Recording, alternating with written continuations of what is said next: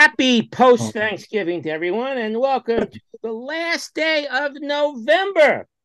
And it's a Thursday. You know what that means? Welcome to our Tomorrow's December. Sports Talk with your host, Mark, with a C, of course. And for those keeping score, this is our 187th episode in 187 consecutive weeks. And what do we say to that? Kanahara! Okay, you guys didn't hear that at all? No. So who You gave should me have a thumbs Did up? you put it on speaker? Well, we'll talk about that. You'll playback. We'll definitely have it. I have to work out what the hell's going on here. Okay, so how is everybody doing today? Good. How are you? Well fed. How are you doing, Mark? How's our fantastic panel? You guys doing all right? Yeah. Doing fine. Yes. Hope you had a great holiday weekend. Anyone go away? Right away? Anyone go away for the holiday? Oh, we just celebrated my boy's 14th birthday. Michael, where'd you go? We went to LA and we went to a Rams game. Very cool. Right. I get told about that. Sharon, you went away? No, it was my boy's 14th birthday. Yeah, we saw that. Yeah. I wished them happy birthday. I wish one of them because they're the only ones on Facebook. They're both on Facebook. Yeah, only one of them came through. Anybody go anyplace interesting? Ben's Deli. Ben's Right. for Thanksgiving? Yes. On Thanksgiving? Yeah, one of my sons has got COVID. The other one didn't want to make the trip from Jersey here, so we went to Ben's Deli. Where'd you go, Bay Terrace? Yeah, Bay Terrace. Okay. I wanted to say a couple of things before we move on to the You know what's sports. happening in Bay Terrace? They're going to decide what's his name's fate soon. He's Bay Terrace Senator, Bay Terrace Senator Congressman. Tony Avella? Not Avella. No. George Santos. Oh, George Santos. He's for the North Shore of Long Island as my well. congressman. Tomorrow they're gonna vote. He's mine. His office is right on Northern Boulevard. Right? Yeah, Douglaston, right? Douglaston. Yes, I go to. Who here has Santos as their congressman? We do. We all do. We do. I have Grace Meng. Anyway, I was in Target last week. This is a cute one. I was in Target last week. I go to Target every Thursday or Friday, depending upon. Which one? Which one? I go Elmont? I go to Westbury. Oh, Westbury. right. Roosevelt Racetrack. Religiously, I'm there every Thursday or Friday. In the Costco, behind the Costco. Yeah, and I spend over $200 each time I go there. What do you buy? I bought things for the house. That's what you're looking for. And I must have had over $200 worth of merchandise as I go to the cashier. And I like to just talk to people. So I'm talking to the cashier about various things. And we're talking, and she's scanning and scanning. I thought I have over 200. I thought definitely had over 200. I could tell right away. And when the total came to $89. Oh, I kept my mouth closed. Surprise. And I said to my brain, I go, how is that possible? How is that possible? I have over $200 worth of stuff. I know for a fact I have over $200 worth of stuff. Discounts. And they said $89. So I didn't say something's wrong. So I just basically, put my card in like I usually did. Right. And they gave me my receipt and off I went. So I felt great. I had a fantastic discount, over $100. Right. Ever happened to you guys? Not in a lifetime. That big an amount, but not in this lifetime. Yes, no. Yeah. So I was lucky, and maybe she's going to be short when they do her audit. I don't know. Yeah. If she scanned everything, I don't know what the hell she did. Did you press the minus button along the way? Did you look at the receipt to see if it how? That's a good question. I didn't look at the receipt. Maybe there were discounts that were off the price you didn't know about. Over $100 worth. Yeah, could be. Look at the receipt. Compare the receipt to what you thought prices on each item were. Mark, the least you should do is that at her hearing to be fired, you ought to be a character reference saying she's really. I know nothing. No speaking English. No speaking. Stepping forward. Right. Drinks are on me because I have all that extra money. Yeah. Now, Mark, mistake costs her her Mark, job. the new, Yeah, guys. the new Target in Lake Success is going to open this century, so you might want to consider that one. Right. Well, of course, I will check it out because I may. Still not much going on inside, but yeah, they're working on the It's outside. going on, it's opening after the first of the year. We'll see. We'll see. Okay, let's go. Gerald, you have a sports tomorrow. personality or something different this week, you told me? Well, I wanted to do two things. Yeah. Oh, by the way, you're sponsored by Jumping Jacks. Okay. Two things I wanted to do this week. First, I wanted to go over my biography that I presented last week on Mickey Charles Mantle. I have an amplification and a correction. And I know there were a lot of variables involved, and I'll leave some of these conclusions up to the statisticians out there, including Mike, Larry, and Dave. So last week I mentioned that I thought Mantle might have been a better overall hitter if he hit exclusively right-handed. So I wanted to amplify that and then give a correction on what I said last week. So in comparing Mantle as a lefty versus a righty, he was up roughly three times. The ratio was 3-1. Left hand at bats versus right hand at bats. However, his home runs, just looking at his home runs, he had 372 home runs left-handed, 164 right-handed. So the ratio is 2.3 to 1. Home runs as a lefty versus a righty. So you might want to draw some conclusions there. And more importantly, I reversed this number, and this is the correct number. His lifetime batting average was 330 right-handed, 282 left-handed. And his lifetime batting average was 298. And I had said maybe he stayed a year or two too long. But I submit to you again that if he batted exclusively right-handed, I think he would have had better batting stats than, in fact, the record shows. Seems like it from what the stats that you gave. Well, I mean, what did he hit right-handed against right-handed pitchers? That's right. Yeah. Right. He only batted right-handed against righty pitchers. This is arguable.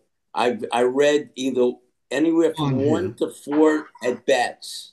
Hoyt Wilhelm, he definitely batted right-handed against the knuckleballer Hoyt Wilhelm, and allegedly he batted 3 other times right-handed, but he always batted primarily left-handed against righty batters and vice versa.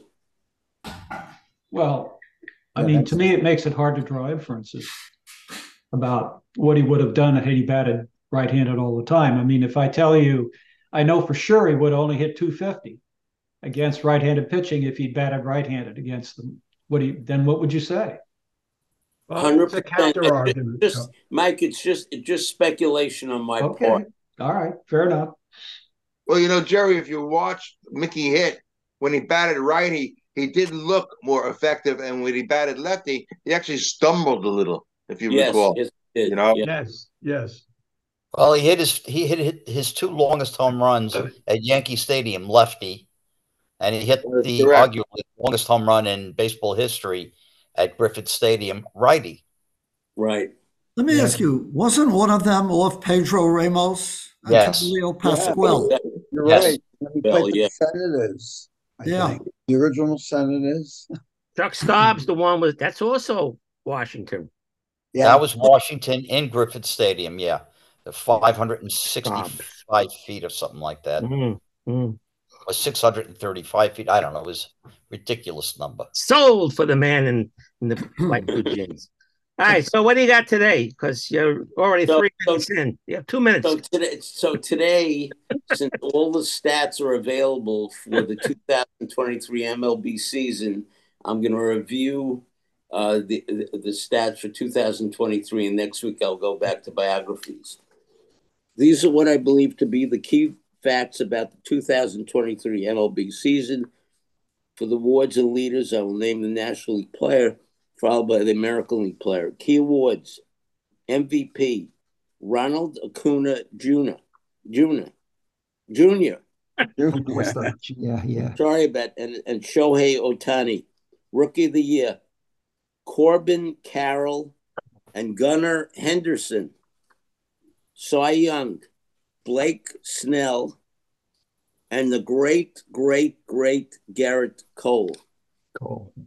Batting averages, Luis Arias and Yandy Diaz. Home runs, Matt Olson and the great Shohei Ohtani. RBIs, Matt Olson and Kyle Tucker. ERA, Blake Snell and Garrett Cole. Here's some interesting highlights of the 2023 MLB season. Some rule changes were introduced for the 2023 season, including pitch clock, size of the bases expanded to 18 square inches from 15, restrictions on shifting, and the number of pickoff attempts, which I think is absolutely ridiculous. Anthony Volpe became the first player since 1901 to steal a base in each of his first 3 MLB games. Corey Seager became the first player in MLB history to walk 5 times in a postseason game. On 9/23, Mookie Betts set the record for the most RBIs by a leadoff hitter in a season with 105. Aaron Judge hit his 250th career home run in his 810th game. This made him the fastest player to reach that mark. Julio Rodriguez set a major league record with the most hits in a 4-game span with 17 on August 19th. And finally, the following players joined the 2000 career hit club: Freddie Freeman, Andrew McCutchen, Jose Altuve, and Elvis Aldres. And that concludes my report on the 2023 MLB season. Anybody want to comment on that? Okay, thank you for that. All right, let us move on. And Milton, I think you're up, but name that tune. Okay. This song was from 1982. It appeared in The Valley Girl and also commercials involving Burger King, M&M's, and Taco Bell. A big hit from 1982. Here it is. Let's hear it.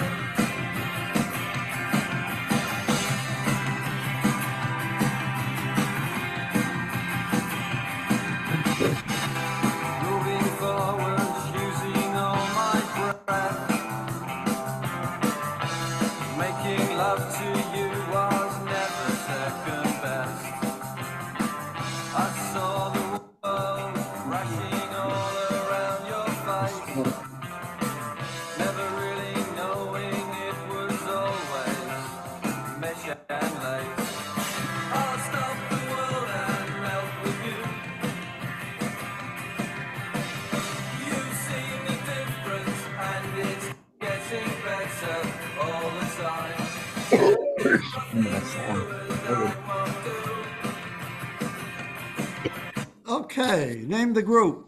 Modern English. Correct. Oh. Correct. And name the song. Correct. Good song, right? Name the song. I melt for you, right? I Melt with You by Modern English. Written by a guy named Robbie Gray and 4 other band members. And they were in some movies, commercials.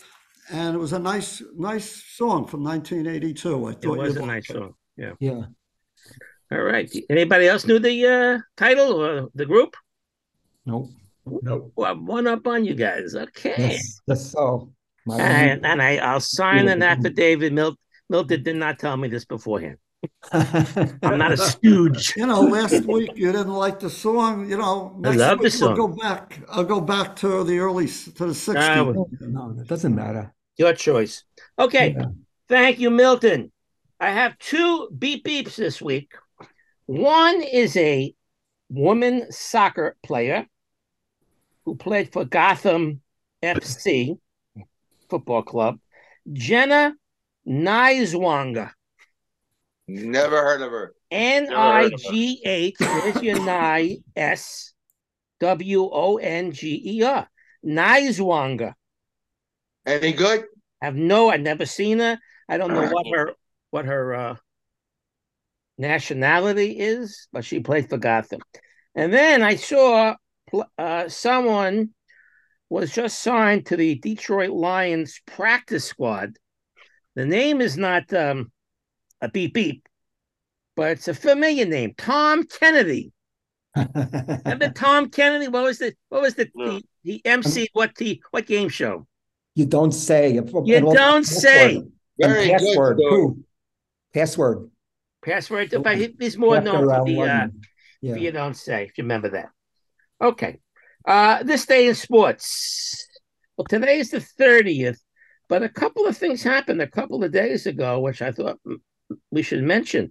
On Sunday, this past Sunday, the 26th, the NHL was formed.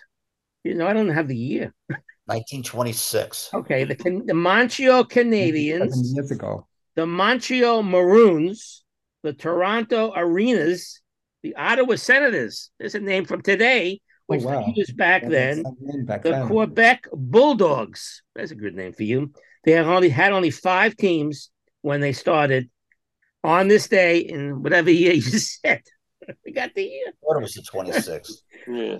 Okay, and then on Tuesday, just 2 days ago, the 28th, the Mets, the New York Mets, completed their first trade ever, and this was in 1961. Before they played their first game, they got Frank Thomas, I believe. They give up. That's what I was going to ask. I don't know about that. They just said the first trade, they got Frank Thomas, and that was that. Okay, today, November 30th. Here's what happened. The Big Hurt? Not that Frank Thomas. Not. The original Frank Thomas. The original Big Hurt. I think the one who died he died last year, right? Okay. Yeah. Well, he was anyway, Pirates. Yeah. So in 1872, the first international soccer game with Scotland and England, they played in Glasgow, and they played to a 0-0 tie. How interesting, 0-0 tie. That's why I hate soccer. Things don't 1893. Change. Here's a good one. The Iron Bowl. The Iron Bowl, they had it maybe last week or 2 weeks ago. The real Auburn and Alabama. They play every year. Well, they played this one in 1893. Auburn won this game 40-16. That means nothing. But all time, Alabama is 38-18-1 when they play the games in Birmingham. And in Auburn, when they play in Auburn is 10-7. When they played that game in Montgomery, Alabama, they're 2-2. And when they play the game in Tuscaloosa, I love that name, Tuscaloosa, they're 7-7. So they're even along the lines there. But the Iron Bowl. In 1912, Canadian Football League, they played the Grey Cup. I think they played the real Grey Cup last week. I didn't hear anything. Montreal beat Winnipeg. Okay, I saw nothing written on that at all. Montreal beat Winnipeg. They upset Winnipeg. Yeah. That's right, Montreal, They've been losing for a long time. Well, in 1912, the Hamilton Alerts beat the Toronto Argonauts. The Toronto Argonauts were juggernauts back in the early days of the Canadian Football League. Well, in this game, Hamilton beat Toronto. The final score was 11-4. So you say 4 is a strange number in football. Then you can get 4 in football. Well, you could get 2 safeties, 4 points, or you could get a field goal, which is 3. And in Canadian Football League, they have the Rouge. You guys know what the Rouge is in Canadian Football League? Something to do about a punt. You punt and they don't return it or something like that. No, in the end zone. In the end zone. The end zone's 25 yards deep, and they have to return everything, I believe. And if they don't get it out, they get 1 point, which is called the Rouge. 11-4. In 1924, NFL championship, Cleveland Bulldogs winning the title. They were formerly called the Canton Bulldogs. I hope these are the same Cleveland team that we know Cleveland Browns to be later on in They were the used to be the Cleveland Rams. Cleveland Rams. Let's see. In 1929, Canadian Football League, the Hamilton Tigers, which are now the Tiger Cats, beat the Regina Rough Riders. But not Regina, Regina, right? Saskatoon. Yeah, in Saskatoon. And now in Saskatchewan, maybe in Saskatoon. Saskatchewan's the province. Yeah. 1942, baseball's Bill Terry resigns as supervisor of the New York Giants minor league system. So he was still around. He must have died maybe in the 50s. Anyone know if Bill Terry died? Mm-hmm. Okay. Terry, in 48, the Negro Leagues disbanded. The Negro League National League disbanded. I know nothing about the Negro Leagues, how many leagues they had, National League, American League, whatever. But in 1948, the Negro National League disbanded. Now, here's something maybe you older gentlemen would know more than I. In 1952, Jackie Robinson accuses the Yankees of racial bias on national TV. Wow. Anyone ever hear of that or know about that? No. Never heard of it. That's something to look up. Mark, we do know that the Yankees were one of the last to get a black player. Yes. Maybe that's what he was referring to. Especially. George Weiss. That was supposedly the reputation of George Weiss. Yeah. Was known as him and Tom Yorkie and the Red Sox. The American League was very slow, much slower than the National League. And Clark Griffin and Tom Yorkie, they had less enlightened owners than the National League. Well, they got Elston Howard in 1954. Let me ask you, what year did they trade Vic Powell? Vic Powell. What year? Larry knows about that. Larry. I have a 56 card of him, not as a Yankee. Maybe 55, 56, I would think. Yeah, George Weiss didn't like who Vic Powell's friends were. He never made it to the Yankees. There was a racial thing going on, obviously. Absolutely. Yeah. Okay. In 1954, the 20th Heisman Trophy Award was given to a Wisconsin running back who played fullback, Alan Amici. Remember Alan Amici? Alan the horse. A fullback. When's the last time you heard of a fullback winning that award? In 56, Floyd Patterson, at 21 years, 10 months, and 3 weeks, and 5 days, Archie Moore becomes the youngest world champion. He KOs Archie Moore in the 5th round and becomes the first Olympic gold medalist to win a professional title. And Archie Moore was a light heavyweight originally. So he stepped up into a heavyweight class. Right. In 56, a guy named Milt Campbell running sets an Olympic record of total points of 7,937. Upset fellow American and world record holder Rafer Johnson to win the Olympic gold medal in decathlon at the Melbourne Games. You know, in the decathlon, they compete and they get points. Crazy point system. I don't know that system. Maybe you know better than I. And Rafer Johnson won it in 1960.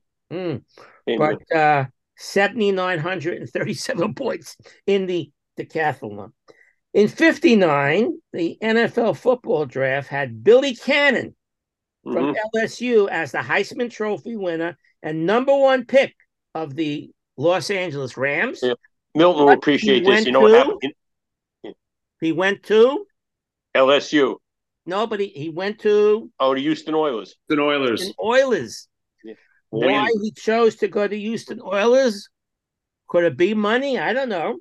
And Milton will appreciate this. In his post-football career, he became a dentist. Billy Cannon became a dentist, huh? Yeah. Didn't know that. Him and Gary Quazzo. Oh. Yeah. In 59, the AFL named Joe Foss on today as their first commissioner. Joe Foss. What did I say? Bill. Oh, I said Bill? Yeah. I'm reading Joe. I said Bill. In 71 Emmy and Peabody award-winning TV movie Brian Song debuted today. Mm-hmm. Friendship of Bears running back Yale Sayers and Brian Piccolo, played by James Caan and Billy D. Williams.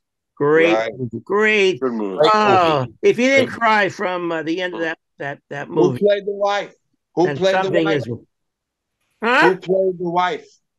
Who played the wife? Which wife? Which wife? Theirs or Piccolo? That was what's her name? From Father Knows Best. No. Father Knows Best, right? Which one was it? Donna Reed. Donna Reed. Shelley Fabre. Fabre. Thank you. Okay.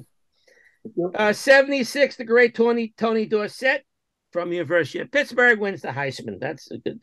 81, Dave Righetti wins the Rookie of the Year on this day. How about that one? Strike short season.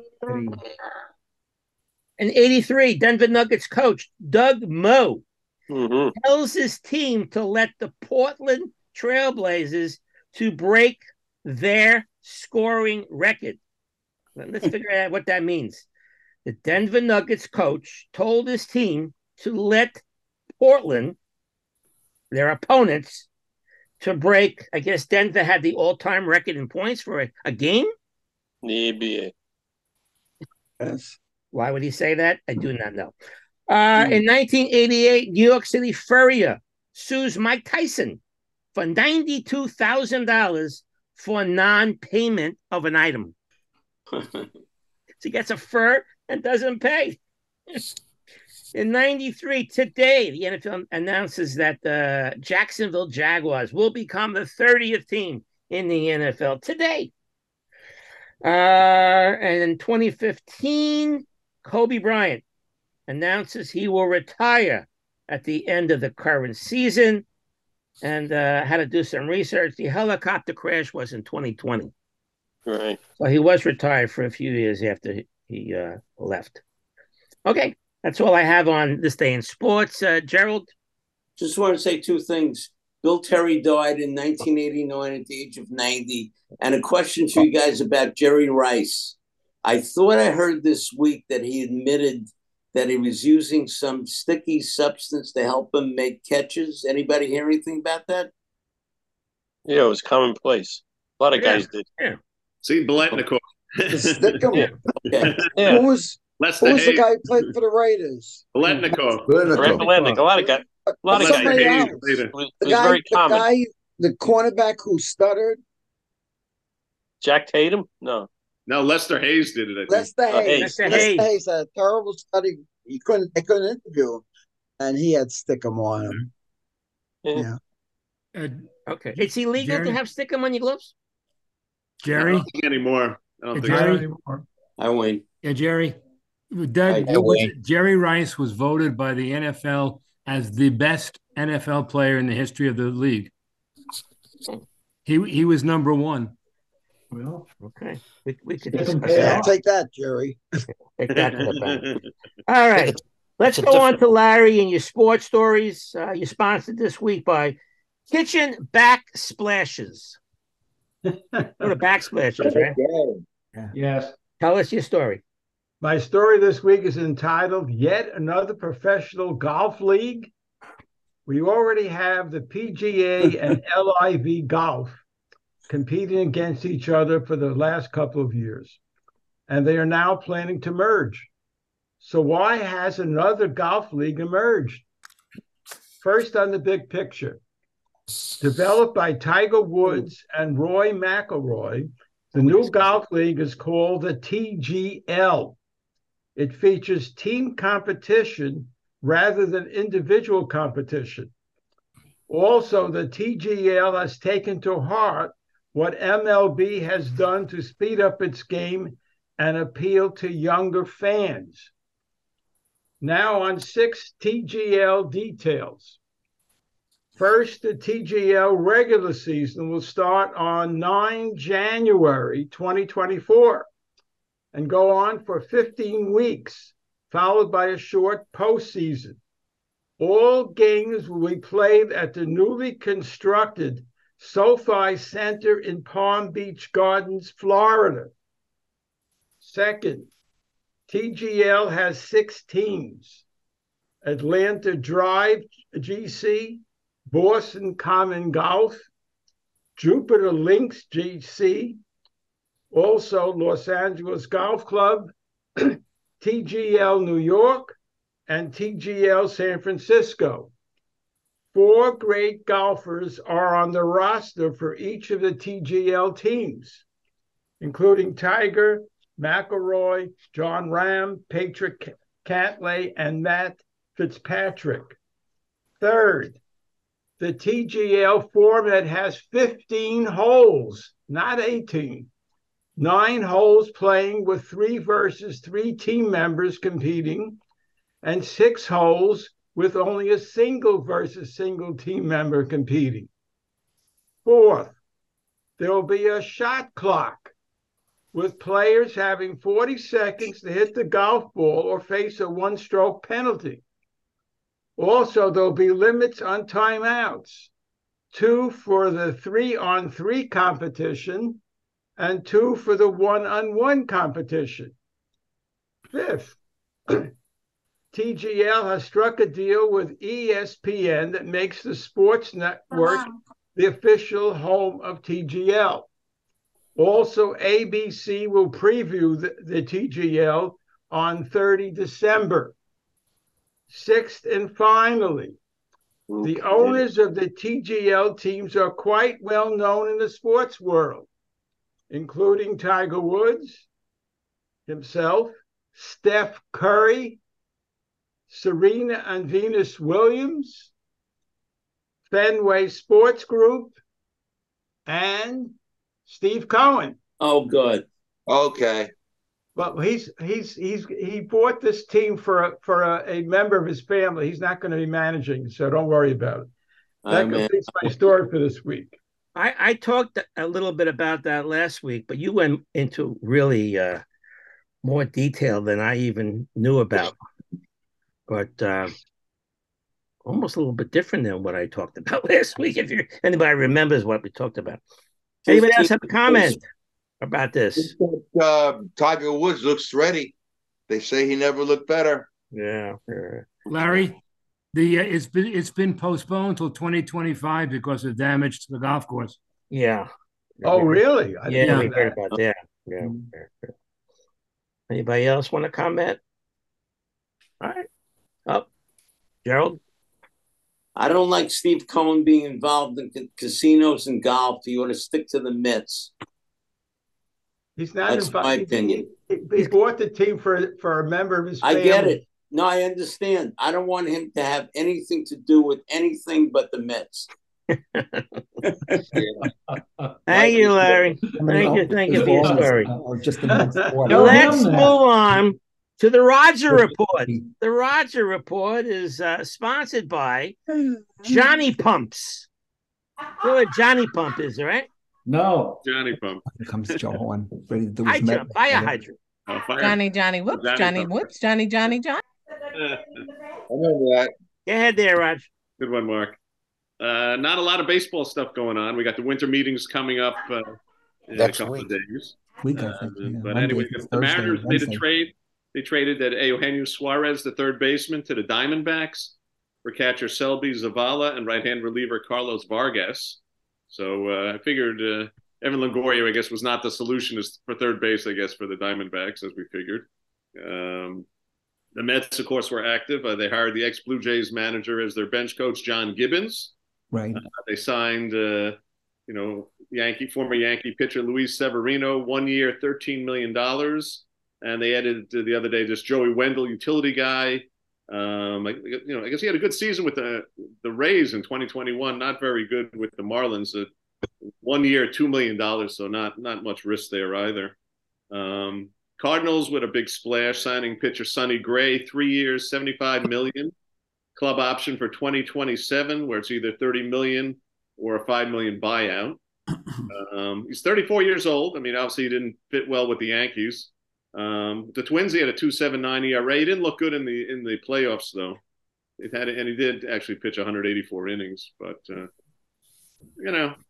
pitching is hard to find, but I guess he's healthy, so that's something. God bless you. The Brewers are close to signing this outfield prospect, this Jackson Chourio, for 8 years, $80 million. He hasn't played a game yet.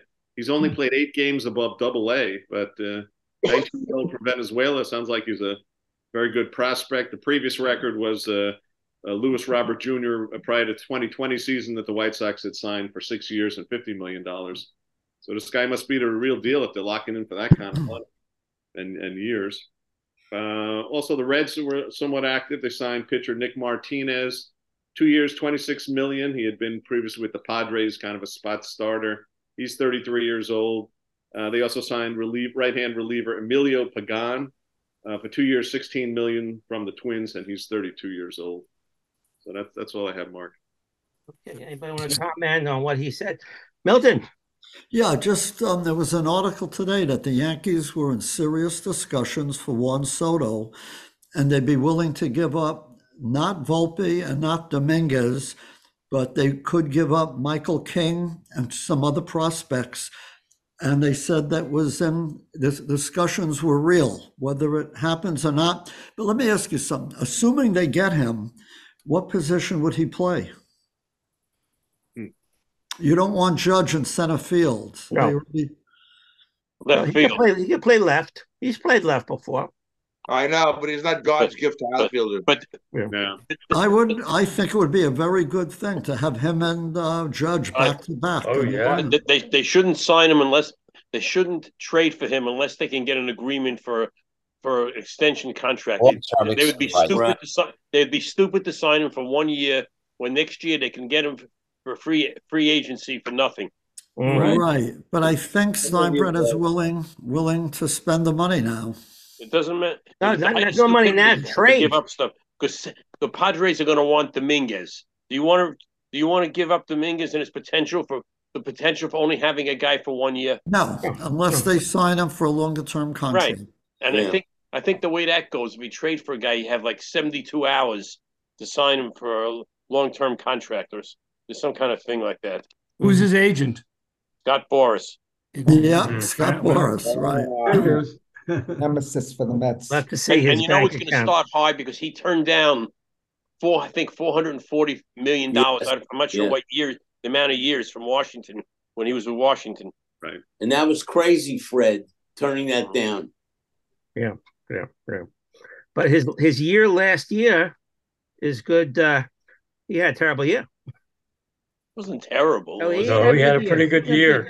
It was good for a mediocre ball player. Not for a star. My good friend in Philadelphia is telling me that the Phillies are actively trying to trade for Mike Trout. Yep, I have something on that coming up. Yeah, that makes sense. But I thought I heard the Angels told Trout you're not going anywhere.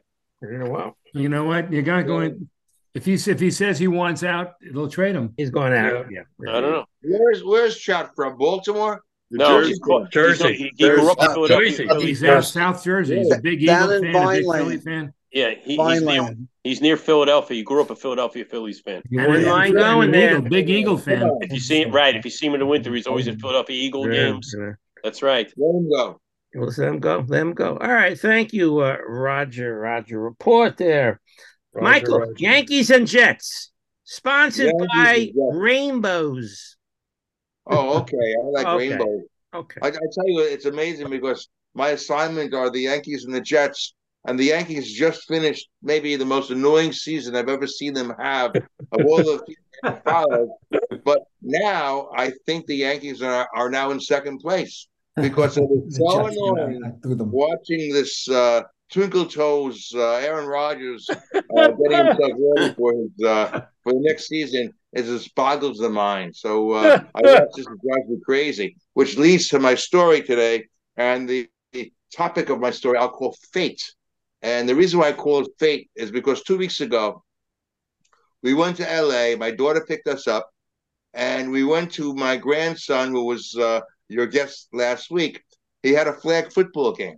And I want to tell you, the way they play flag football for these 11-year-olds, the footballs are very easy to throw and very easy to catch. And the games are spectacular. And I was watching my grandson's championship game, and it was so wonderful. You have no idea. Nip and tuck, back and forth, and the game actually began to end in my grandson's team's favor when the star team, a great ball player, it looked like, he drops the football for his safety, and he starts to cry. And little by little, my grandson's team wins, and they celebrate, and they have such a wonderful time. And this poor kid is so distraught, you have no idea. Which leads us to the Jets. And their three most recent quarterbacks, beginning with Mark Sanchez, and this poor soul Zach Wilson, and of course Sam Darnold. Look what happened to them, and they all have that kind of a potential, and they ended up being what they are, and it's just unbelievable the difference compared to what would have happened if Bledsoe never got hurt for the Patriots, and who knows what Brady would have become. So it's an interesting thing, but the Jets are a very, very annoying team, and it's very, very disheartening. Could you imagine if you're the parents of Zach Wilson or even Zach Wilson himself? That game last week, the quarterback who replaced Zach Wilson is worse than Zach Wilson. Any football fan with a half a brain knows that Boyle is worse than Zach Wilson. So they're automatically losing this game. And one of the best teams I've ever seen, the Jets, I say, are the best crappy team I've ever seen in all my years of watching football. All these stars, all these studs. And that's the thing. And it's ridiculous. So that's a story about fate. And it's just unbelievable. It happens time and time again. And as far as the Yankees are concerned, the rumors are Bellinger, of course, and Soto, and this Japanese player, all possibly. They're trying to do everything. As a matter of fact, they're trying so hard to get Yamamoto, whatever his name is. Yeah, Yamamoto. They said they'll give him uniform number 18. And that's sacrilegious because that's Darn Larson's number. I would never give him 18. But that's that. And the other thing about the Yankees is they have Brad Arsmus as the new bench coach, so maybe that would work. But I think, believe it or not, the Yankees are going to really, really try to make up for what happened last year. I just hope they could never have a more annoying season ever. And actually, if they do have a season that's just as annoying, I'll become used to it, so it wouldn't bother me as much. All the other Yankees. He'll bother you. You'll become a Mets fan, right, Mike? Never. No. Mike, are you aware that Zach Wilson's uncle was the founder of JetBlue Airlines, and JetBlue is one of the prominent sponsors of the Yankees? Yeah, I heard about that. Yeah, that's cool too, right? But it's a shame. He might be good if he had a different circumstance or if he had a different coach. And it's unbelievable. And I think also it has a lot to do with Hackett, who has a coaching ability, a coaching proficiency for a quarterback like Aaron Rodgers. For everybody else, he hasn't succeeded at all. So it's very, very interesting how the Jet team was set up for this year and how the Jet team has fallen. And I'd like to repeat something that I've said very, very early before the football season started. This whole Aaron Rodgers things was not going to end up well for the Jets. I had very, very pessimistic feelings. I didn't think about an injury, but I just had a feeling that it's not going to end well. And even if and when, I hope he gets better, that Aaron Rodgers does get well, it's still not going to end up well for the Jets because the Jets are the Jets. Thank you. Okay. Who's got Gerald, want to comment? Mike, two questions. Is it a fair statement that the Jets have had more quarterbacks in the last 50 years than any other team? They had more quarterbacks and they had more heartbreak than any team I've ever seen. The Washington team could rival them so much. Dallas Cowboys. The Dallas Cowboys. Mike, is it true that Jet quarterbacks have the least amount of time to pass because of lousy offensive lines versus other teams? Without doubt. Without a doubt. It's just amazing watching them. But it's going to continue. I don't see any end to this. And Rodgers is a mistake.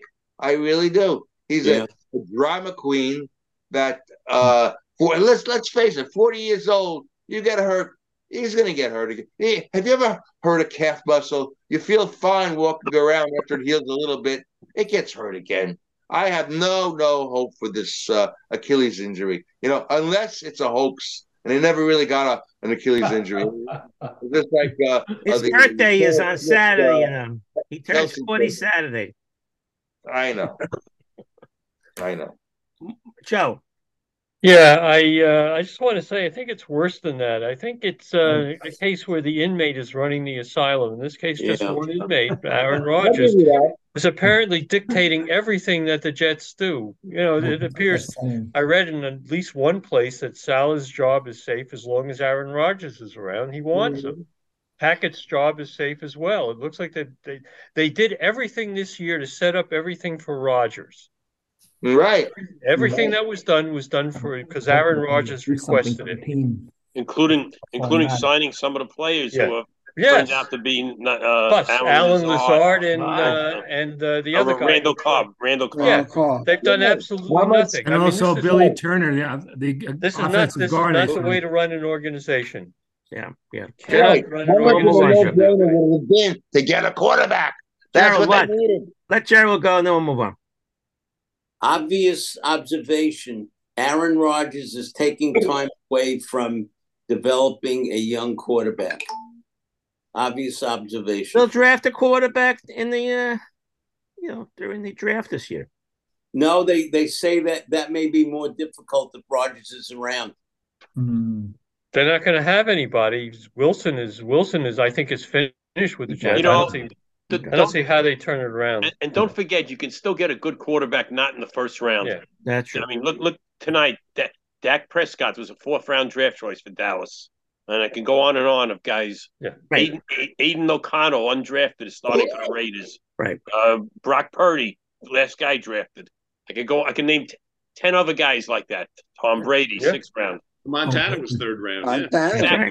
Exactly. There are probably more successes in later rounds than there are in first rounds.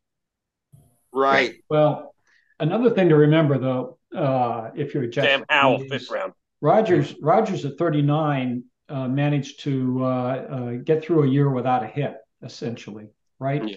His body will be stronger in 40, assuming that the That's true. Achilles tendon heals up properly and that he can move around. And so in a way, I mean, it's a lost year for the Jets, but I think there's a shot at his coming back and being pretty effective, particularly with this guy Wilson Garrett, who looks to me like an outstanding wide receiver. So you don't want him back this year, do you? This year, no. Was that today's paper? They're talking about, he's in the practice now. He got the 21 days. Forget it. Tried to put him on the roster. Point, it's a waste. It's just a showcase. Ridiculous. It's ridiculous. Mark, if anybody here were in charge of the Jets, would you let him play again this year after that injury? If it was a real Achilles injury? No way. That's what his benefit. He makes his own rules, Michael. The only way is if the Jets, things fall right, and the Jets somehow get back into the playoff race, which is possible. Come on. It is possible. I know it's possible, but they're not getting there. Won't have like Buffalo. Not with that offensive line. Yeah. Okay, let's move on. Joe, you have some Met stuff for us? Met moments? Well, Roger talked about all the trades. You're sponsored by, it's very important I mention, paper towels. All right. Right, Joe. My wife uses a lot of them. Yes, so it's a good thing to be sponsored by. Anyway, Roger talked about the trades. I know there's a rumor that they may go after Montgomery. Alonso was seen wearing a sweatshirt or a T-shirt saying that he wants to stay in New York. So I don't know, take that for what it's worth. The Post had an article today that maybe the Mets are not going to punt on the 2024 season and they're going to go after some free agents. Again, it's all vaporware at this point. We'll see what happens with the general managers meeting next week. A meeting, went the meetings, Joe, I would say that the signing of Severino and Wendell are no-brainers. I mean, it's only costing them for what amounts to chump change for a guy like Cohen. Right. Joe, to add There's something, really no downside. Joe, to add that they've really revamping their front office, though. Yeah, they're revamping their front office. Yeah. They hired a guy from Bloomberg to run their business operations. Right. Yeah. So we'll see. At this point, I'd like to see them. I'd like to see them go after Soto, the Mets. That'd be great. Did you hear their trade rumor that was being thrown around? What's Alonso leaving with Jeff McNeil to the Blue Jays for Vlad Guerrero Jr. Yeah. And Alex Manoah. Manoah, they said, was so bad last year. He went back to the minors. So supposedly they're signing Guerrero's brother for $120,000. That's right. That's 17. right. That's what, I think he's 17 years old. An international signing. Look, Guerrero had a down year last year, so I don't know. I would might not be such a good idea. I mean, it's not a bad trade, but I would, I'm an Alonso fan. I think I'm an Alonso fan too. I don't think his average would rebound if they had anybody around him to protect him a little bit. But it can't go much lower. Definitely help. No, it can't. Joe, here would be a dream of mine, Joe. I know it'll never happen. We have 3 Japanese players on the Mets: Tourney, Yamamoto, and Senga. Yeah. Right. I don't think they're going to go after. I don't think they're going after Ohtani. I think they're going to seriously go after Yamamoto, and they should. They should. They have until January 4th. Right. For Yamamoto. So they have a month. Okay. Yeah. All right. That's better. Thank you. All right, Fred. Let's move on to you. New York Giants information. Giants. All right. By the way, your sponsor. Wait, your sponsor. You guys forget your sponsors.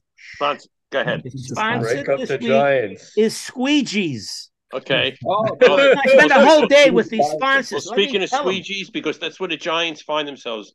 2 wins in a row. They're 4-8, and I've mapped it out. I'm looking at the schedule. The Giants are trying to squeeze their way into the playoffs, and if certain things happen, like if the Rams lose their next 3 games, the Saints or the Falcons lose, a lot of things have to happen, but there is a path for the Giants getting in the playoffs. Oh boy! Very narrow path. If this weekend happens, we'll start tonight and hope Dallas beats Seattle, which will give Seattle 6 losses, which will be only 2 losses less than the Giants. And then a lot of teams lose this week. If let's see, Kansas City should beat Green Bay, Cleveland should beat the Rams. Well, this one's probably not going to happen. Tampa Bay will probably win over Carolina, but you never know. Let me see who else. There's a few other games. Aren't the Browns using a new quarterback this week, Fred? Yeah. The guy played very well last week where they started. He was injured. Robinson, Joe Flacco is now their backup. He might play, but I think they might be able to beat the Rams. We'll have to see. What's the Seahawks record now? 6-5. The Cowboys have not beaten any team with a 500 or better. Well, we'll see tonight. And it is a feel good story with Tommy DeVito, the local kid. Yeah, it is. Winning. He's playing well. I mean, Jets would love to have a quarterback. He's better than any quarterback the Jets have right You're now. right. I mean, he's winning the games and he's completing. I know they only scored 10 points last week, but I got to tell you, I was very encouraged by the way they threw the ball to Jalen Hyatt. Finally, they made use of this. Who's the Biletnikoff winner last year? Is the best wide receiver in all of college football. He looked very good against the Patriots. Yeah, it would have been nice to score more than 10 points, but we'll take the win. Yep. And I'm not giving up hope until mathematically eliminated. I hope you're right, Fred. Tommy DeVito does not He's a great story, DeVito. Yeah. I mean, this weekend, actually, Giants are off. I'm looking forward to watching the 49ers and the Eagles. Hopefully, that will be a great game. Fox, the late game. Yeah, right. And Kansas City and Green Bay, rooting hard for Kansas City. The Giants are on Monday Night Football, not this Monday, the week after against the Packers. They always lose on Monday Night Football. Yeah, I know, but hopefully, we'll see what's what. Daniel Jones is not around. Yeah, right. We'll see what's what. I mean, the defense played very well against New England. I mean, I would like to see him improve a little bit against the run. They didn't, they could do that. Maybe they'll get some help from the Jets. They'll beat the Falcons. The Falcons are one of those teams that are, the problem in the NFC South, which has the first place teams tied with a losing record, so someone's got to win that. 5-6. Yeah. You know what else you have, Fred? You have a motivated Barkley, which helps. Right. That's right. The teams, the Giant players haven't quit. They're playing, and that's you get back to I know we've talked maybe before about teams tanking and all, but the players don't tank. The players on the field, the actual players, they're out there to win the game. Yeah. Fred, don't dismiss Jordan Love. I watched him. I'm not. I'm not. The Packers have been playing much better lately too, and he's turning to be a very decent quarterback. And matter of fact, that was one of the reasons they said they didn't flex that game out of Monday night, was because Giants and Packers have both won 2 games in a row, and they're on the cusp of the playoffs. No, Jordan Love is playing better. I'm not dismissing the Packers. I'm just saying that there is a path there somewhere. They would have to beat the Eagles twice. I know. Well, I'm hoping that maybe they can steal one game and then the last game of the season, the Eagles will have things wrapped up and won't really care. Set them out. But I know they have to beat the Eagles twice. I know it's not realistic, but it's mathematically there. All right. And as long as it's mathematically there, I will continue to watch the games as a third generation Giant fan, passed down from my grandfather and father.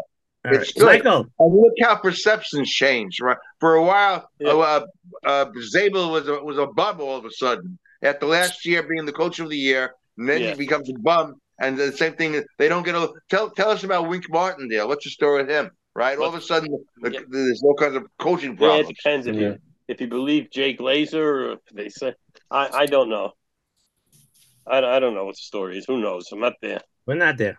Yeah, Gerald. I wanted to ask this question. I know nothing about this. When it comes to setting the TV football schedule, let's say they choose the Jets in the beginning of the year to be game of the week 2 or 3 weeks. And as the season progresses, they see that the Jets stink. They cannot make a change. They have a commitment. They're stuck with it. It's at the end of I think they could only flex games out the last certain amount of weeks of the season. I think. The back end of the season? Yeah, I'm not sure exactly how. But I know because the Giants were top heavy on primetime games early on in the season. Yeah. Right. Yeah. Roger? Yeah, it's interesting you mentioned that, Gerald, because the Eagles Seahawks has been flexed to Monday Night Football in Week 15, December 18th. They're replacing the Chiefs and Patriots. Oh, okay. Yeah. The Patriots done so lousy. Oh, that's going to be give you plenty of time to change. That's going to be a bloodbath, Roger. Patriots. Huh? All right. Anything else there, Fred? No, that's it on the Giants. Okay. Howie, West Coast Report. Sponsored by AC Cords. All right. Well, as mentioned, this Sunday afternoon on Fox, the late game will be the Niners at the Eagles. And there was an article out here why the Niners can win. Number one, Brock Purdy, Mr. Irrelevant, has become the most efficient passer in football.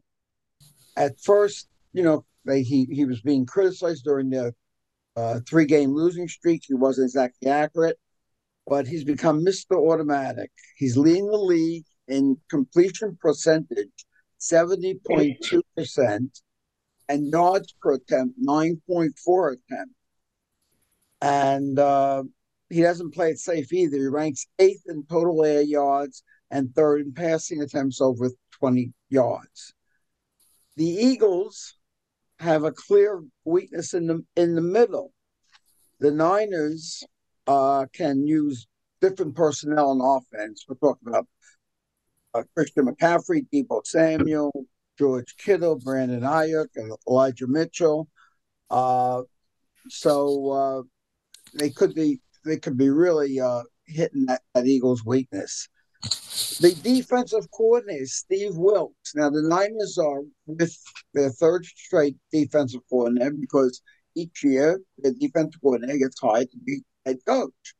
But what they did with Wilkes, especially after they lost 3 games in a row, he was sitting upstairs. They moved in the last game. They moved him down to the playing field, and it worked out pretty well for them. Why the Eagles can win? They still hold the edge in the trenches. Their line is just defensive front line is just really great. Jalen Hurts is best when it often matters, and he's just great in comebacks, and it's hard to bring him down. And they have added help. I'm not sure if Dallas Goedert, their tight end, is going to be back, but we'll see on Sunday. But it should be a really, really close game. These are the two best teams in the NFC. Maybe throw in Detroit, the Lions, yeah. Maybe the Lions, maybe Dallas. Yeah, you never know. By the way, you guys mentioned quarterbacks. For those of you who get Netflix, there's a great series on called QB, and follows 3 quarterbacks from last year, 2022. Patrick Mahomes, Marcus Mariota, and it was last year when Mariota played for Atlanta. He now, I think, is backing up Hurts on the Eagles, and Kirk Cousins, who got injured just like Rodgers did this year. But it's an excellent series, very good. Also on Netflix is Yogi Berra documentary. It ain't over. I saw that. It's excellent. Exactly. Yogi Exactly. It'll bring you to the only other thing I have with the with baseball is there's a growing feeling. I don't know where it's come from. The fan base is that the Giants are being used to inflate the amount of Ohtani's contract. That they're saying, "Oh, we like the other Giants," but really he's going to end up with the Dodgers or something. I did hear something that the Red Sox are out, the Cubs are out, and even Texas is out. So I don't know. To me, the Dodgers sound like the number 1 pick. We'll see. The Giants are also interested in Yamamoto. Is that his name? Mm-hmm. Yamamoto. Yamamoto. And of course, they'd love to have Cody Bellinger. We'll see. That's it. Anybody want to comment on his report? Mike? Yeah, I watched the 49er Seattle game this last weekend. And one of the things that came out was that not only did Trent Williams return as the left tackle, it's kind of an all-pro level left tackle, but their left guard also returned. So they had the starters on the left side of the offensive line for the first time. The importance of that is in part that they have a place they can attack, right? In a pinch, somewhere where they can go that they have a pretty good chance of advancing the ball a yard or two, if not further down the field. On the other side of it, Philadelphia, the interesting thing to me about their team is that their best quarterback, is also their best runner. Yeah. Right? He's outstanding as a runner. Yeah. He's fast and he's big and he's tough to bring down, and he heads to the sidelines if he can, and he goes down to try to protect his body, which is wise on his part. And finally, tickets for that game, the 49ers against Philadelphia, are going in the range of the cheapest tickets are going in the range of $250 to $300. Whereas if you would like to see Atlanta against the Jets, you can get something in the mid-20s. So you can see 10 games involving the Jets. That type of game. Or on a weekend, the Jet game would be like down to $10. Wow. Thank you. Joe? One quick question. Just Howie was mentioning Jalen Hurts before. I don't know. I was watching the game on Sunday, and there was one pass. I don't know if it was the one that won the game, but he somehow managed to break free when nobody thought he could, and he threw that touchdown pass, that beautiful pass into the end zone. He's good. And don't forget that was a great game. And don't forget, Jalen Hurts was a 2nd-round pick, not a 1st-round pick. Right. Howard, if I'm not mistaken, isn't Joe Feliciano an ex-Giant being starting at guard for them? He was two centers ago. Yeah, he was with the Giants 2 years ago. His starting center. Okay. Anybody else? All right, let's move on. Mike, DC and surroundings report sponsored by Tire Gauges. Tire Gauge is valuable. Got to have those. Okay. All quiet on the Nationals scene front, I guess I should say. If you were expecting fireworks from them this winter, keep your expectations under control because you won't see very much. On the Commanders, the game on Thursday night was right after we had met, and of course they got blown out by Dallas. And then there were some interesting developments after that. All the discussion had been on Rivera and whether he could last out the season, whether they would wait till the end of the season to fire him, do something. And so a couple of days later, something very strange happened.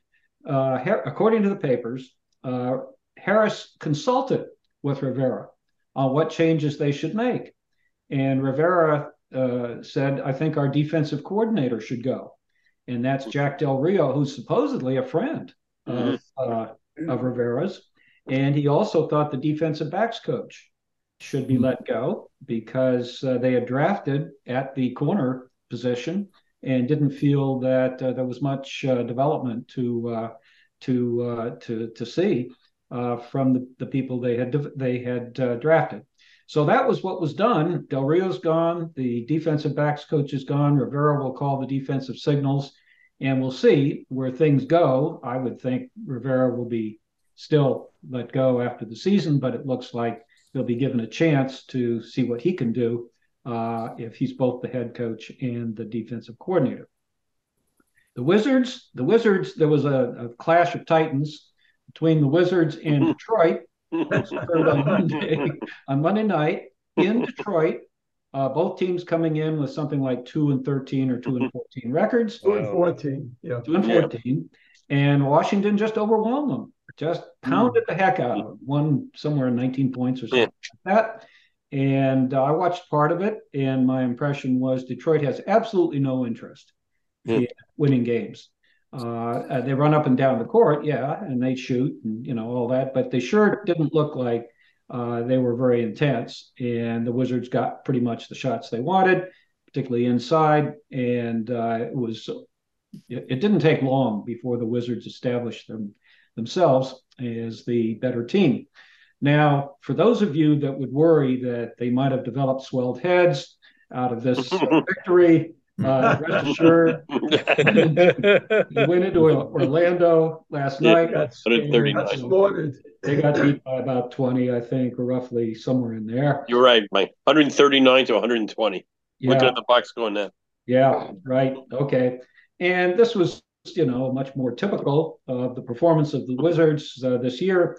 Not a whole lot of defense, some pretty good shooting on the part of their better players, but nowhere near enough to make a real game of it.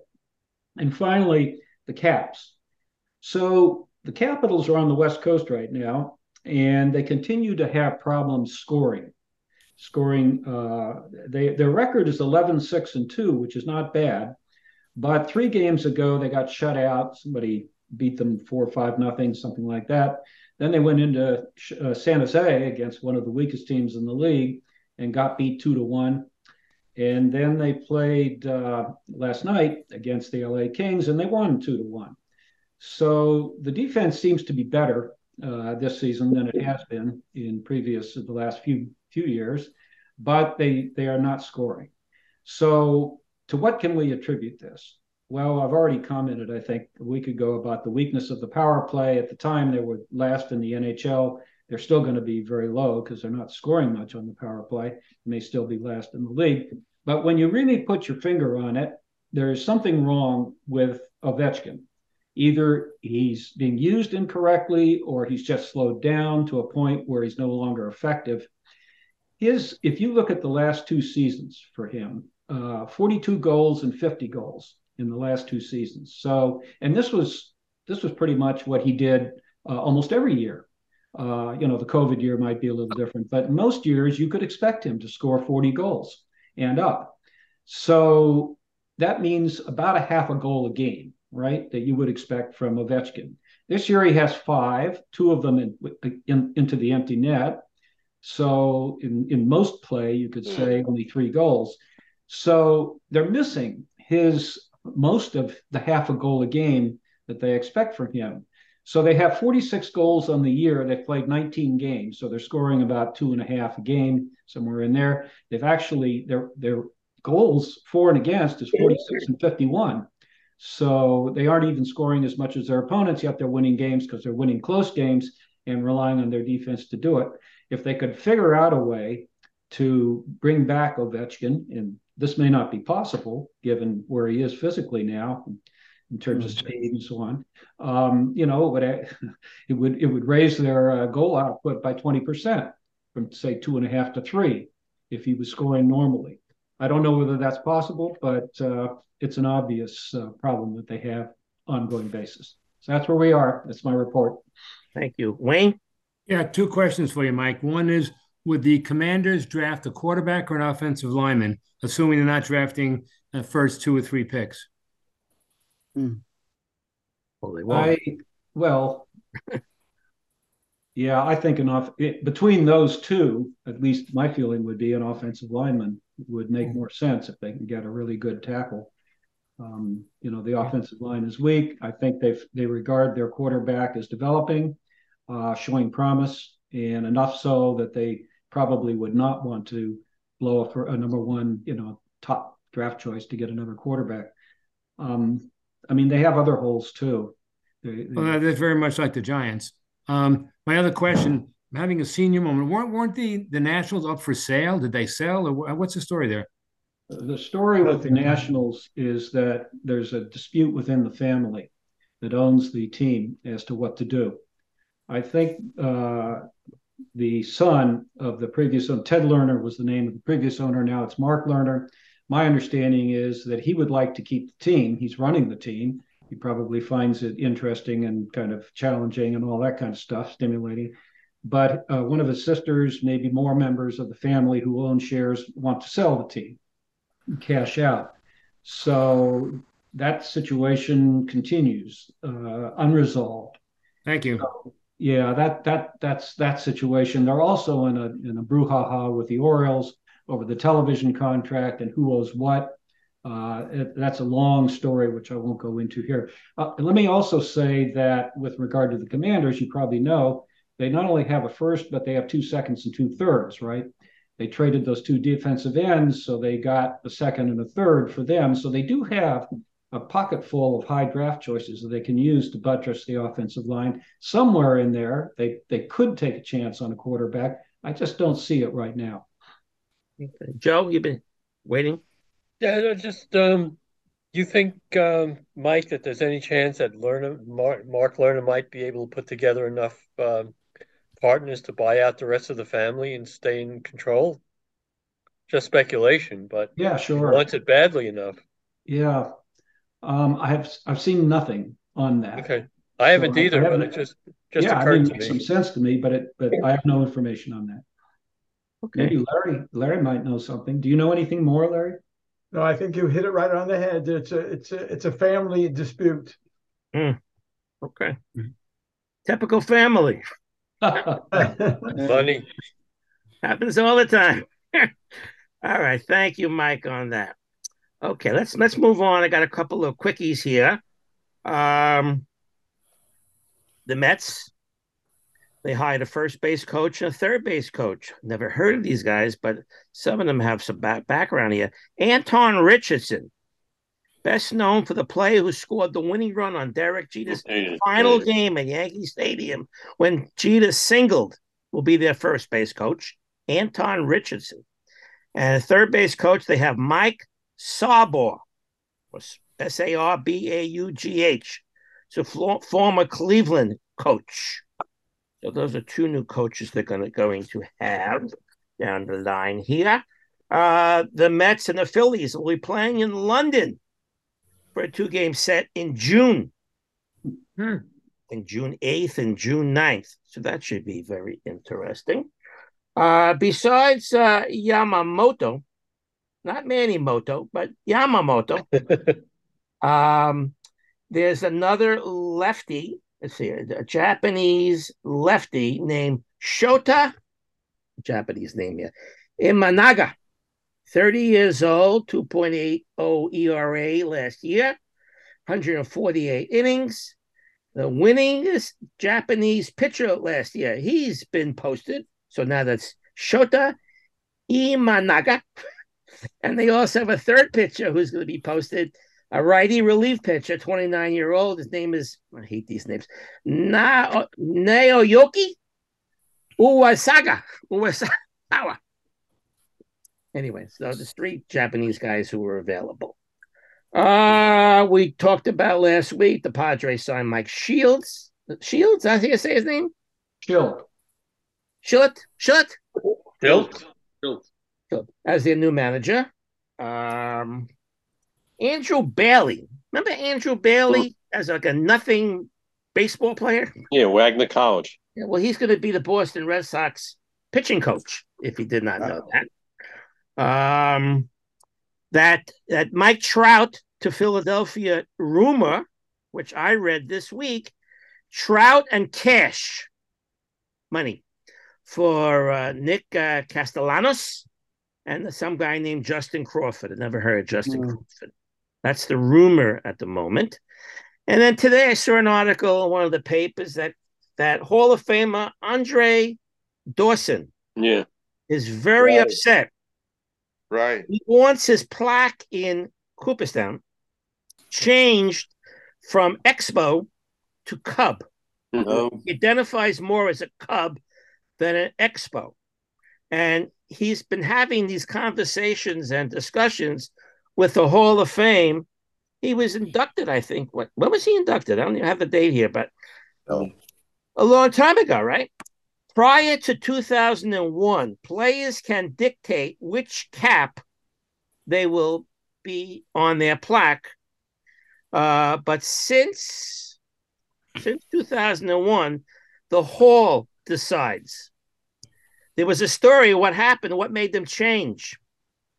Wade Boggs, who played for the Red Sox, played for the Yankees. He also played for the Tampa Bay Devil Rays. When he was nominated, picked to go into the Hall of Fame, Tampa Bay offered him lots and lots of money to go in as a Tampa Bay Devil Ray. Can you imagine that if he said yes to the money and he goes in as Tampa Bay with the cap? So right away, the Hall says that should be our decision, not the player's decision. But nothing has happened on that front. The Hall of Fame ballot is going to be announced January 23rd. First timers, Adrian Beltre, Joe Mauer, David Wright, Jose Reyes, Bartolo Colon. Returnees, Todd Helton, Billy Wagner, Andrew Jones, Gary Sheffield, Carlos Beltran, A-Rod, Manny Ramirez, Omar Vizquel, Andy Pettit, Bobby Abreu, Jimmy Rollins, Mark Burley, Francisco Rodriguez, and Torrey Hunter. Someone should be getting in there, right? It should be nice little class there. A couple of first timers I see getting in. I see Beltre and Mauer getting in right away. World Series, Texas, 61 full shares. Each player is getting $506,000. Diamondbacks for losing the World Series, 371 full shares, $313,000 per share. Before I continue, Gerald, what? Andre Dawson was elected to the Hall of Fame in 2010. And my favorite question, DeGrom and Scherzer are definitely getting World Series shares? They get money at a full share, yep. I wouldn't be I can't see them not getting a full share. The 2 deaths, one we talked about a little bit last week in baseball, Guillermo Willie Hernandez, and he has some baseball cards under the name Guillermo, 69 years old, no cause mentioned. 1984 MVP and Cy Young winner with the Tigers. 3-time All-Star. A lefty reliever for 13 years. In 84, Willie, the year he won that award, he was only 9-3, 32 saves, 1.92 ERA in 80 games. But I guess back in those days, those were great numbers. It seems like average numbers for today's game. 11 pitchers have won Cy Young and MVP the same year. I'm not going to ask who it was, but that was the year the Tigers started 35-5 and went on to the World Series. Yeah. Then we learned that Ron Hodges, former Met, 74 years old, catcher, 12 seasons. Member of the 3 World Series that lost to the A's. Career, 19 homers, 147 RBIs, a 240 batting average. But we knew him. We knew him as a New York Met. He's famous for that play. I believe it was 1969, maybe 73. I think it was 69. When the Pirates' Dave Augustine hit a ball, Pirates against the Mets at Shea Stadium. The ball was going to go out. The ball hit right on top of the wall, came back to Cleon, who threw the ball perfectly to shortstop, Wayne Garrett at the time, who threw home, and Mr. Ron Hodges made the tag on Rich Zisk at home plate. I guess it was an important game for them to continue on to move on to pennant winning season. Yes. Ron Hodges was a Met for 12 years. Yeah. 12 years. I said, yeah. Okay. Let's see what else we have. So we failed to mention that the Cowboys, Deron Bland, 5 interceptions for touchdowns this year. Pick sixes. Truly amazing, right? Come to think about it. 5 TDs. And every time he intercepts the ball, they think he's going for a touchdown. And there's still more games to do. We didn't talk about Tim Boyle and that pick 6 interception. 99 yards. Hail Mary. It's a typical for the Jets, right? Out of all the things in the Jets' history, with the butt fumble and everything else you think of, and the four-play Aaron Rodgers, and this goes on and on and on. But a 99-yard interception on Hail Mary. Untouched. By human hands. Untouched. Hail Mary. Yeah. So I mentioned that the Cowboys have not beaten any team with a 500 or better record. They beat the Giants, the Washington, New England Jets, Carolina, Rams, and Chargers. So very interesting. That's why I asked what the record is, what Seattle's record is this week. Carolina fired their coach, Frank Reich. 1-10. This is his first season. Yeah. Yes, they figured the quarterback wasn't producing. That was the first round pick. Young? Yeah. Bryce Young. Bryce Young, yeah. He's not having a good year. And you heard about Blake Martinez, former Giant linebacker. He signed on with Pittsburgh from Carolina's practice squad. So I wouldn't be surprised if they activate him in the final games. Tiki Barber. He got on to the second round of the NFL Hall of Fame. So they're down to 25 names now. There'll be 15 early next year. Then they narrow it down again to see who makes the Hall of Fame. You think Tiki Barber going to make the Hall of Fame? No. Brother made it. Yeah. Brother's a better ball player. Yeah. College football. Of course, who's the four teams? Iowa State loses to Michigan, and they bounce them down to 6. So, not getting no respect. But the teams at 10-0, you got to move them ahead of them, right? They lost the game. Yeah. Georgia is playing Alabama this weekend, right? Championship weekend in college football, the conference championships. So Alabama right now is sitting, I believe they're 9th. No, Seventh, right. Or eighth. Seventh. Texas is sixth. Right. So they're playing for a championship. Michigan is playing, I believe, Iowa for the Big Ten championship. Washington is sitting at number three. Florida State is 4. Florida State is 4, right. They're 3 and 4. Washington is 3. Florida State is 4. But Oregon is sitting at 5. So things could change as these games are played this weekend if you follow college. And what happened to Colorado this year? We talked about Colorado, Deion Sanders. Not ready for prime time. Going to go pro, having a fabulous first couple of... They're 4-8. Now they're ready for middle of the night. I think they won 3 out of the first 4 games. Yeah. Warren Sapp is going to join their coaching staff next year. Good to hear that. A couple more things, and I'll be quiet. Congratulations, if you didn't hear this one. Locally, Garden City High School. Right. I know Garden City High School really well because I taught in their junior high school early in my career. They won their 6th high school championship in their conference in the last 7 years. They've won 42 games in a row as they beat North Babylon. And it's a three-peat for them and their 11th crown altogether. Okay, I'm going to shut up for a few minutes. I think Gerald has something to say. Just wanted to mention about hedge fund manager David Tepper owns the Carolina Panthers. Some people say he's one of the worst owners ever. I think they've had in the last 5 years 4 coaches and 2 or 3 interim coaches. You guys have any comment on that? Yeah, they made a big mistake a couple of years ago when they fired their coach in the middle of the season. And Wilkes, who's now, I think, the 49ers defensive coordinator, he went 6-6 as the interim coach, and they didn't give him the job.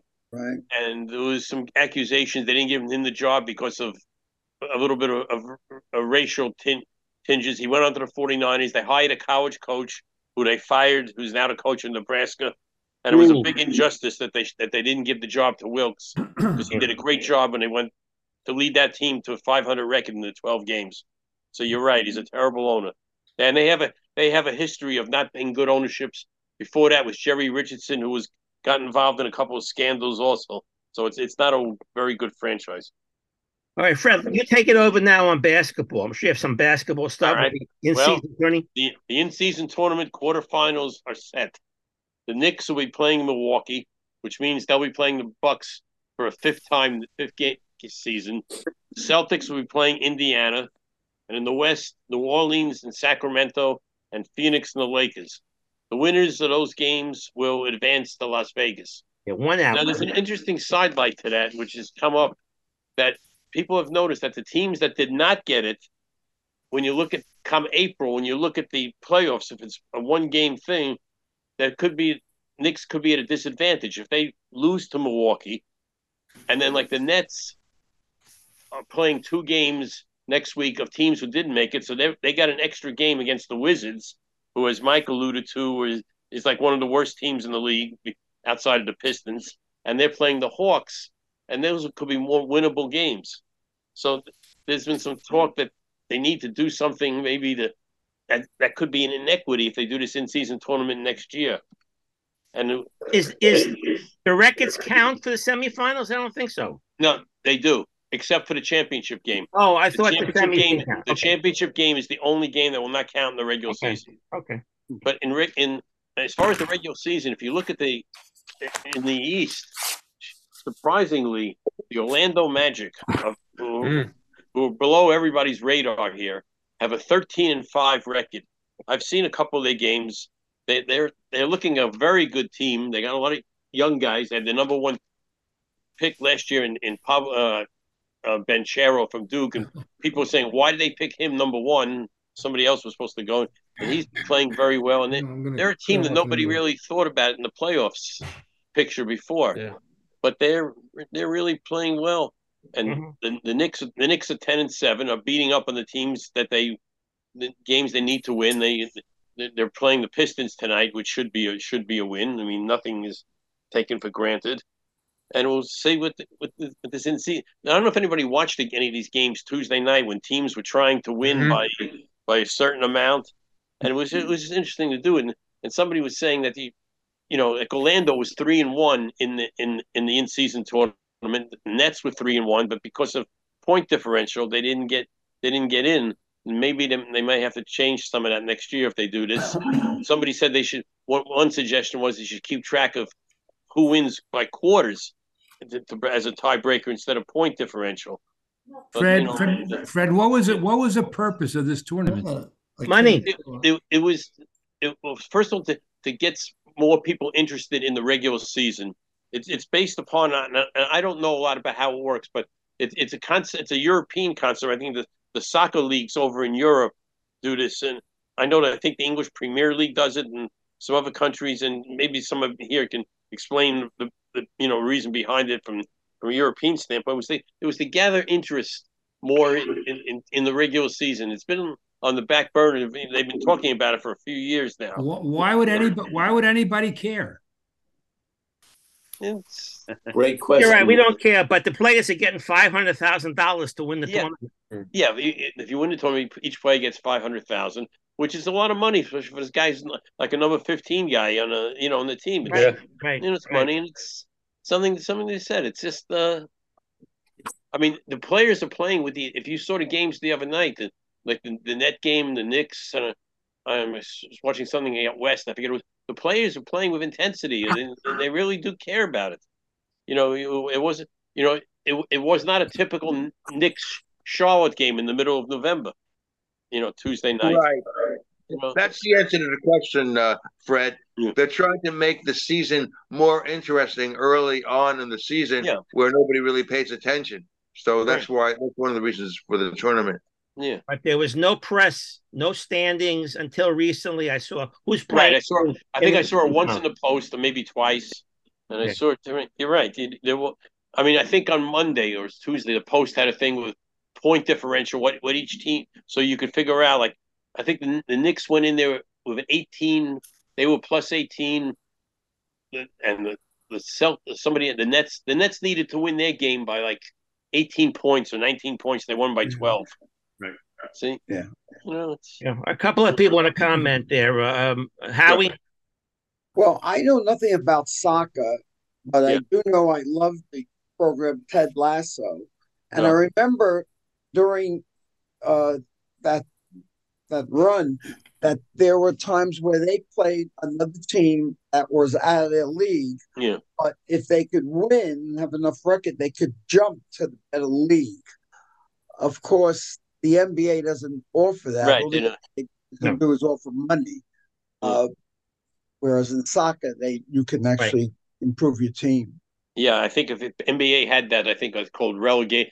The Pistons and the Wizards would be relegated to, and San Antonio Spurs to a second division team. I think that's how it works. All right, Michael. And then what fascinates me? Which me? What fascinates me? How do they decorate those floors? I mean, what they did to Barclays Stadium, Barclays Field, to the seats. I can't fathom how they do that. How they do it, I don't know how, but they it's did. A secret. The whole concept of showing the runway, like it was the runway to Las Vegas. Yeah. Hi, Mike. Okay, three quick points.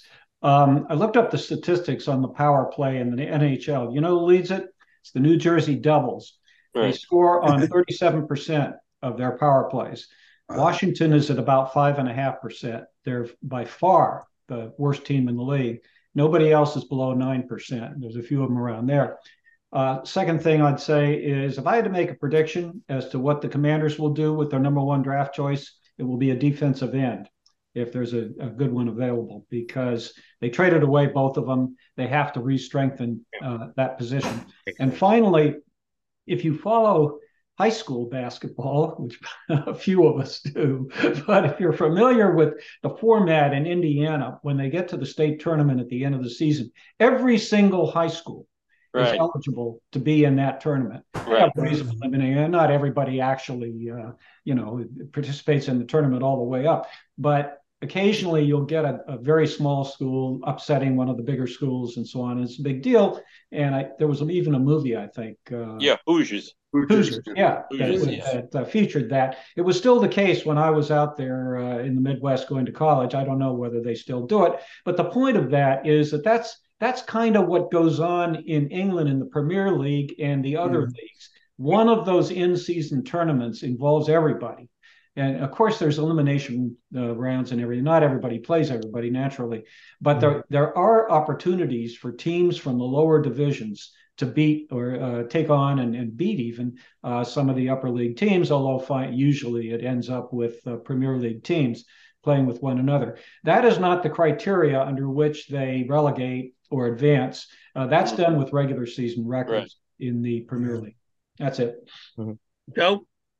Yeah, a couple of points. The Knicks almost didn't make it. They gave up the first 19 points in the third quarter to Miami, and amazingly came back and beat them. That was a very Butler missed that 3-pointer at the end, so that's how they got into the tournament. Game. Yeah, otherwise if they lost, they wouldn't have been in it at all. And the second thing is, I think that the Carolina Panthers hired Frank Reich as a quarterback whisperer for Bryce Young. And we've all seen how that turned out, and I think he took the fall for it. But you're right, Tepper. There was a big article in the Times about it from all the Times Sports now is through the Athletic. But there was a big article on Tepper that he's been a very hands-on owner and hadn't done any good. Right. I think it didn't help doing it good for Carolina that how well C.J. Stroud is doing with the number 2 pick. Right, they're comparing them. When you have that comparison. Right. Who is doing? Well, the thing about Young is that he's a relatively, I think he's also an absolutely short quarterback. I think he's like 5'10" or something. Yeah, is he? I think you're right. He's very short. I mean, 6 feet now is considered to be short, and it's like there's almost no one ever drafted under that anymore.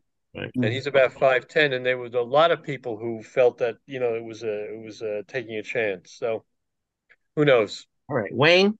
Yeah, Jeff, you're a hockey maven, probably more so than anyone else up here. What would you think if they did the same thing in hockey they're doing in basketball with an in tournament? Do you think it was stupid, or do you think they would do it?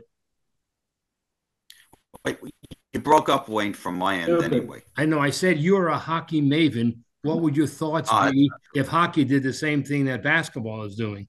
In my mind, it's just stupid, but I might be in a minority. Yeah, stupid. Stupid is stupid. Meanwhile, in hockey, the Rangers rebounded last night from probably their worst game of the season on Monday night. And then this still playing very well, and they got Adam Fox back, which is good. Yeah, I got pissed off last night. I shut the game off at 2-1. You know what I did?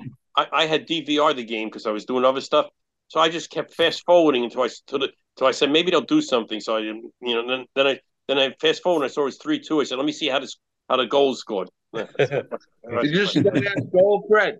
This is the goal by Vesey? Yeah, unbelievable. Like you swatted in, yeah. Now, why wasn't that high sticking?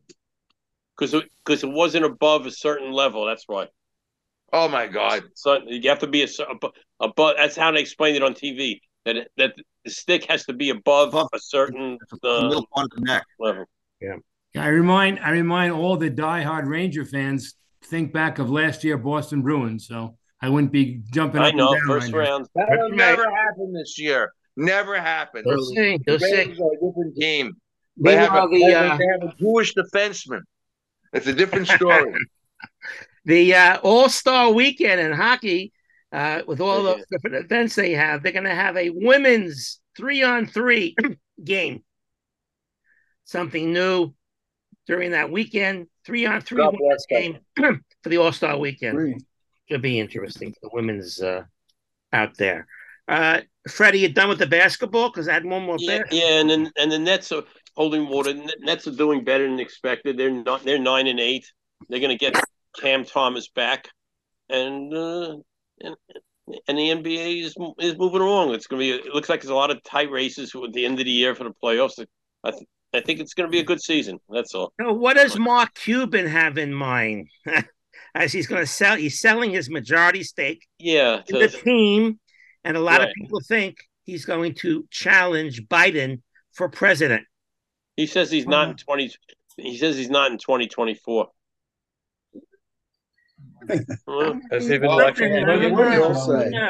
Unless he's going to be like, I don't know what happens in 1968 when Lyndon Johnson pulled out, and then somebody else, Robert Kennedy, got in the race late. That'll be fun. This country will never vote for a Jew for president. Yeah. Right. People in basketball, so they vote for a Cuban. Yeah, right. Cubans. Anyway, did you guys see or hear the story? I saw this when San Diego Spurs coach, San Antonio's coach. Yeah, I forgot his name real fast. Greg Popovich.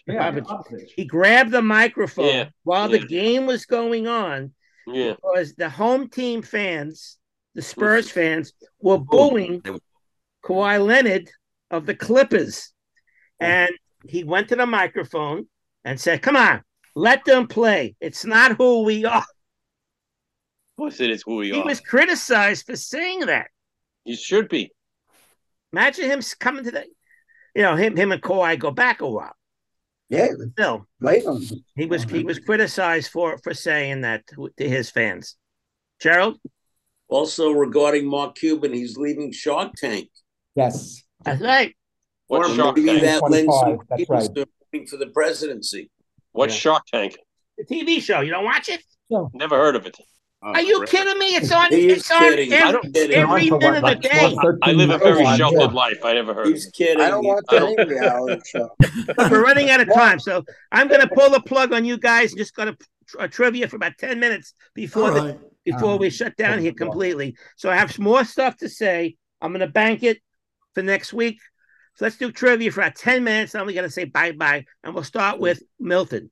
Okay. On September 24th, 1972, Joe Namath had one of his best games he ever had against the Colts. He threw 6 touchdowns for 496 yards, and Unitas had 376 yards for a total of 872, which at that time was a lot of yardage. It's been passed since then. Can you name the Jets that he threw the touchdown passes to? 6 of them. Don Maynard. I would have said Maynard. George Sauer. Wait, one went to Ed Bell. One went to Maynard. Lamons. Pete Lamons. No. Matt Snell. One went to Riggins. Boozer. Who caught 3 of them? 3 touchdown passes. Aki? No. Rich Caster. Rich Caster. Wow, right. Yeah, Rich Caster. Wasn't he blind in one eye?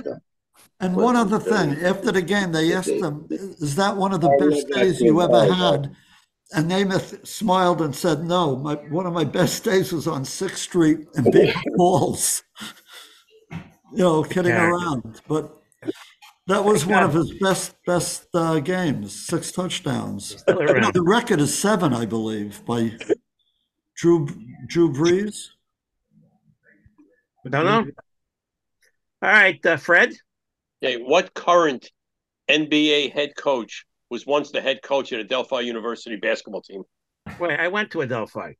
Yeah. There's a head coach who's an NBA coach now? From Delphi from 1995 to 1999. Wow. Mark, you don't know? Uh-oh. I was long gone. They asked me for money each year. I say no. But he was the Adelphi coach, and now he's an NBA coach? NBA head coach. Head coach. Is Wright an NBA coach? What? Is Wright an NBA coach? No. Jay Wright was at Hofstra anyway. No. We don't know. I don't know. No one knows. Steve Clifford, coach of the Charlotte Hornets. I'd like to sign out. Doesn't know anything to me. No one told me. Yep. They mentioned it on the Knick game the other night. Wow. I got to mention. I was around there 7 years. Wow. Took me 7 years to get my degree. No, I went 4 years undergraduate and 3 graduate. You turned Jimmy on. Michael. Okay. I got a two-parter. Right. Okay.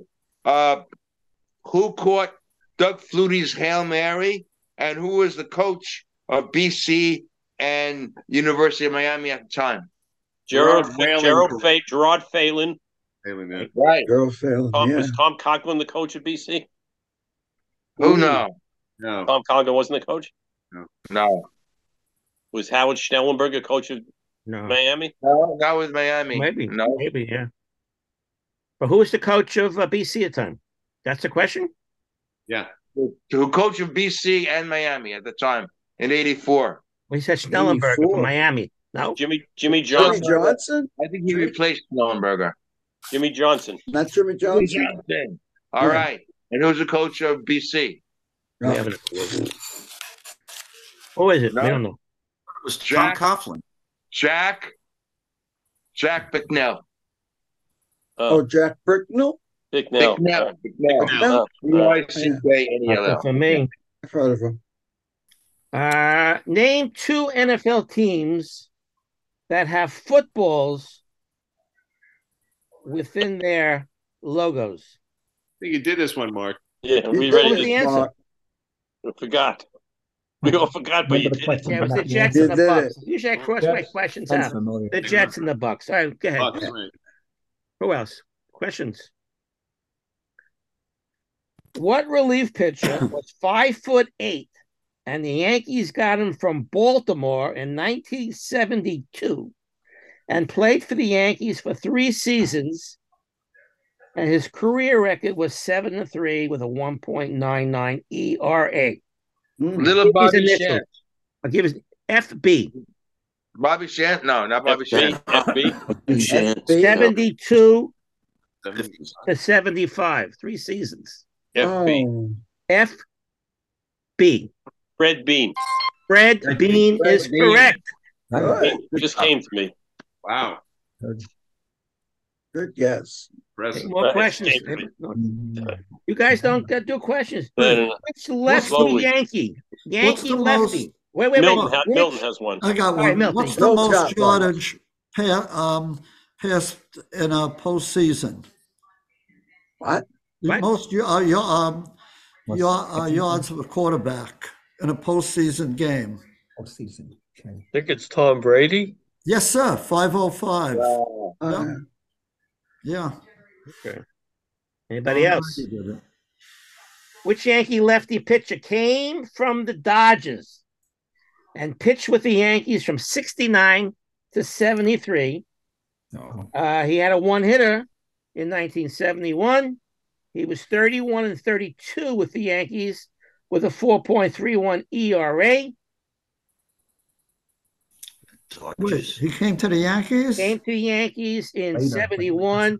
They got him from the Dodgers for Mike Kekich. Stan Williams. You're right. Mike Kekich is correct. Hey, how do you like that? Yeah, but his wife didn't stay with the Yankees. No, she stayed with And here's another question: Who did he switch? Who did he switch families with? Fritz Peterson. Right. Yeah, I remember Who made out better? Dogs. Who made out better? Well, who knows? Well, one of the women didn't want it. Got divorced. Didn't want it. Yeah. They So say one of them dogs made out and better. everything. Dogs and the whole bit. All right. Makes for a Who good has soap the opera. most yardage passed in a regular season game? Pros? Van Brocklin. Oh. Van Brocklin. Wow. All right, guys. With a minute or two. So All right, I'll be back with another song next week. A song next week. You have a closing song for us? Well, you know what? I didn't know you were going to do it today. I would have had one. Always a closing song. Make that a regular. All right. Guys, have a great week. You too. We'll see you in December. Yes. Pearl Harbor Day. December 7th. September. Hey, guys. Great talking Take sports. care, everybody. Take care, guys. Good night, everybody. Good night. Good night. Good night. On Tuesday. See you Tuesday, Jeff. Tuesday. Yes.